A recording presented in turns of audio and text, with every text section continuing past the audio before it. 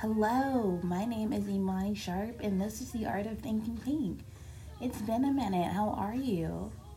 So, when I was in elementary school, they had us write those letters to our future selves. Have you ever done one of those? And the teacher is supposed to mail them to you or get them to you before you leave elementary school? I've always loved those types of assignments, but they did tend to make me a bit nervous and anxious because I was always concerned that my future self would be disappointed in my younger self if I didn't, measure up to who I always dreamed I'd end up becoming. So today I'm sharing with you a Dear Past Self letter that I wrote to myself, and it reads, Dear old Imani, where do I begin? We haven't done one of these letters in forever. Last time we wrote one of these, we had to be no more than 8 years old. I can't believe I'm writing this letter to you. I know we used to hate these types of letters because we were concerned about aiming too high and disappointing both our future and past selves if we hadn't reached those goals that we had set for ourselves way back when. One thing for sure is that time has definitely gone by. So many things have changed. Our body has changed, our voice has changed, and our relationships with certain people has definitely changed. I feel like it would be a lot easier just to tell you all the things that you have not yet achieved so that you can focus on what we have actually done. So, first things first, we did not end up becoming the next Beyonce. Disney has not yet discovered us and still has not turned our life into a Disney princess movie. And we did not end up with any type of magical or supernatural powers. Although all of those things would have been amazing, they have not yet come to pass. I know we had dreams that almost seem normal for a little girl to have, like having our parents get back together from the movie Parent Trap that we loved growing up, or how we always imagined that we'd be those popular kids in high school, or that we would end up famous somehow, some way by wishing on stars and blowing on dandelions. But things did not entirely go our way. While we are still holding out for fame and fortune, because let's face it, the world deserves to hear and see us, we realize that some things are better off how they played out. On the bright side, things did not change for the most part. One thing that has remained the same was our never-ending love for Disney, our nurturing spirit, our sweet personality, and our ability to forgive and understand people and situations. And we are still very much spoiled to this day.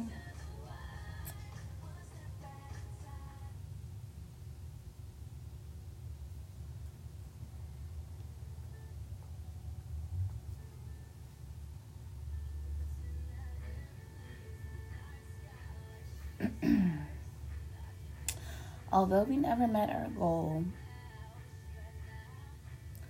of being, the tallest sister or the first one to even drive like we always imagined, life has been pretty good for us.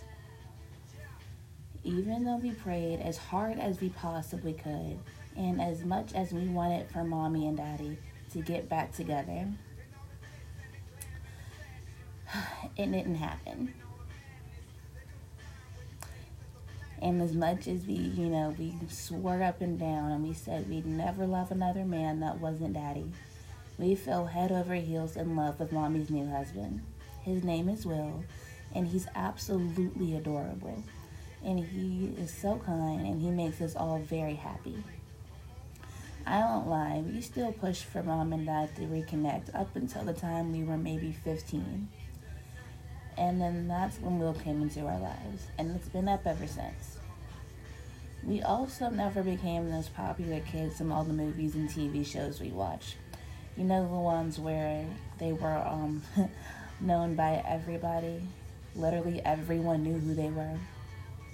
We sort of had that life for maybe 1 year in high school and quickly realized just how draining people can be. However, that doesn't mean we went through life friendless. Remember that prayer you and mom made in the 3rd grade when we were praying and asking God to send us a friend? somebody who would be just as much of a friend to us as we were going to be to them. But we got just what we prayed for. And plus 4 more forever friends. Your best friend's name is Taryn, and she is the most countryest sounding and most hilarious person you will ever meet. And she's just like you, but just a little less touchy-feely. I won't lie, you spend about 3 years rocking solo until about 6th grade when you all really make a connection. But I swear it's worth it. 6th grade is also where you meet your second forever friend. Her name is Jasmine, and she's just as amazing. You 3 will probably end up being friends for the rest of your life. They are there with you through thick and thin and literally all the extra mess you bring them into. You won't believe all the things you end up doing, both good and bad, between the ages of 8 and 20.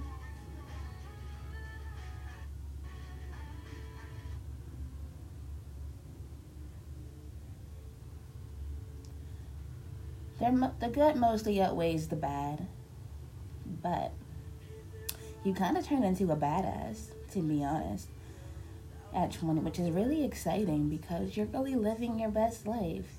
You're open and you're honest and you're true to yourself. You've never been like other kids your age, and now that you're an adult, you still aren't like most adults your age.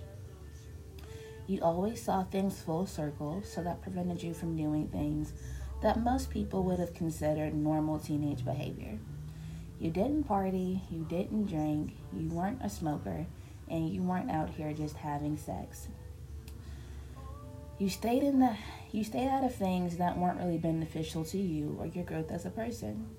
You remained focused throughout high school, you went to class, you did the work, you put in the time, and you graduated 12th grade as an honor student. Not that we expect anything less. As if that weren't enough, you had been holding down 2 jobs for your entire senior year so that you could help pay for all the expenses that come with being a senior. Like buying senior swag, paying for a yearbook, and most importantly, if not the most important, prom. So you walked across that stage after so much going back and forth with mom and dad and school counselors. You settled on a major, you knew your career path, and you knew what school you were going to, and you soared. Not even soared, you flourished. I know we always knew we would graduate high school, and we always had intentions on going to college, but I don't think we are aware of our power and just how strong and amazing we actually are. I remember us getting our recommendation letters from our 8th grade teachers telling us where they thought would be best for us to be for classes. And I remember us opening our packet and thinking we got the wrong one because the recommendation placements were so much more advanced than we thought we were capable of. We checked the name on both the outside and the inside of the folder probably 3 times, just in case there was an error. I think that's when our boost of confidence for school really came in, once we read all of the super nice things that the teachers had to say about us. We were so surprised and honored that they said all of those nice things and that they thought, we could handle those types of classes, that we literally found each and every one of them, hugged them, and thanked them. I don't think any of them knew just how much that meant, all of the nice things they had to say for our recommendations. Because although we knew that we were smart, I don't think we knew just how smart other people thought we were. That's one thing that definitely hasn't changed about us. We don't give ourselves enough credit, and we continue to put so much pressure on ourselves, and we don't know why. I think that's why we used to hate these Dear Future Self letters. Because we knew we would kick ourselves if we weren't where we planned on being, or farther ahead of that. Though we're only 20 at the moment, I don't think you would be disappointed in your life at all.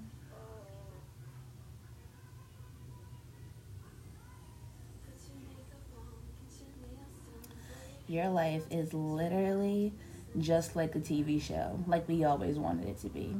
If I had to say what it would be, it is if Disney and BET had a crossover. You are going to face challenges. Some are small and irritating, like FAFSA, and others are huge and traumatizing. But the good thing is that you're a conqueror and you overcame it all. Just like the champ I know that we were always destined to be. You break cycles, you raise bars, and you do it all with a ginormous smile on your face. I won't lie, there are days when rolling over and giving up seems like the best option and the only option, but we weren't raised like that, and we aren't those types of people. I think when I first came up with the idea to write you this letter, I was scared because I wasn't sure if I measured up to the high standards we had set from years ago. And come to find out, I didn't just meet them, I exceeded them. I am everything we ever hoped to be, and good things are still coming to pass. I can't wait to see what our future holds and who we end up becoming in 5 years or even a week from now. Like I said, a lot has changed and we have definitely matured in the past 12 years. Another milestone that has happened is that once you turn 16, you forgive the woman you thought was unforgivable. You don't just forgive her, you actually love her, and you have love for her and the rest of her family. I know we had a period where we thought we wanted nothing to do with her, but she most definitely plays a crucial part in our character development.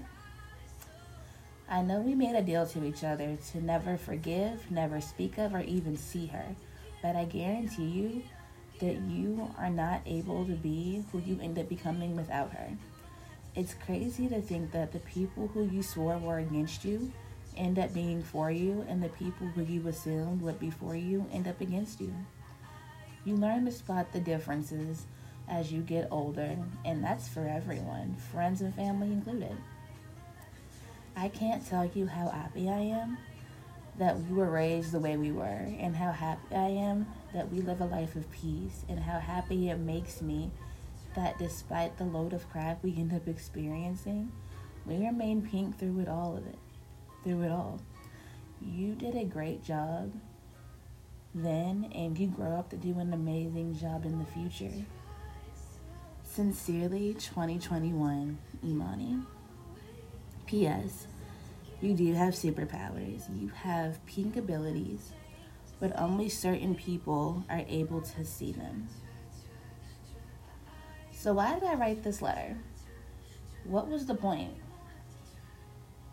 How does this relate back to positive thinking and everything else? Well, I know for one thing that I don't always give myself enough credit for the accomplishments that I do.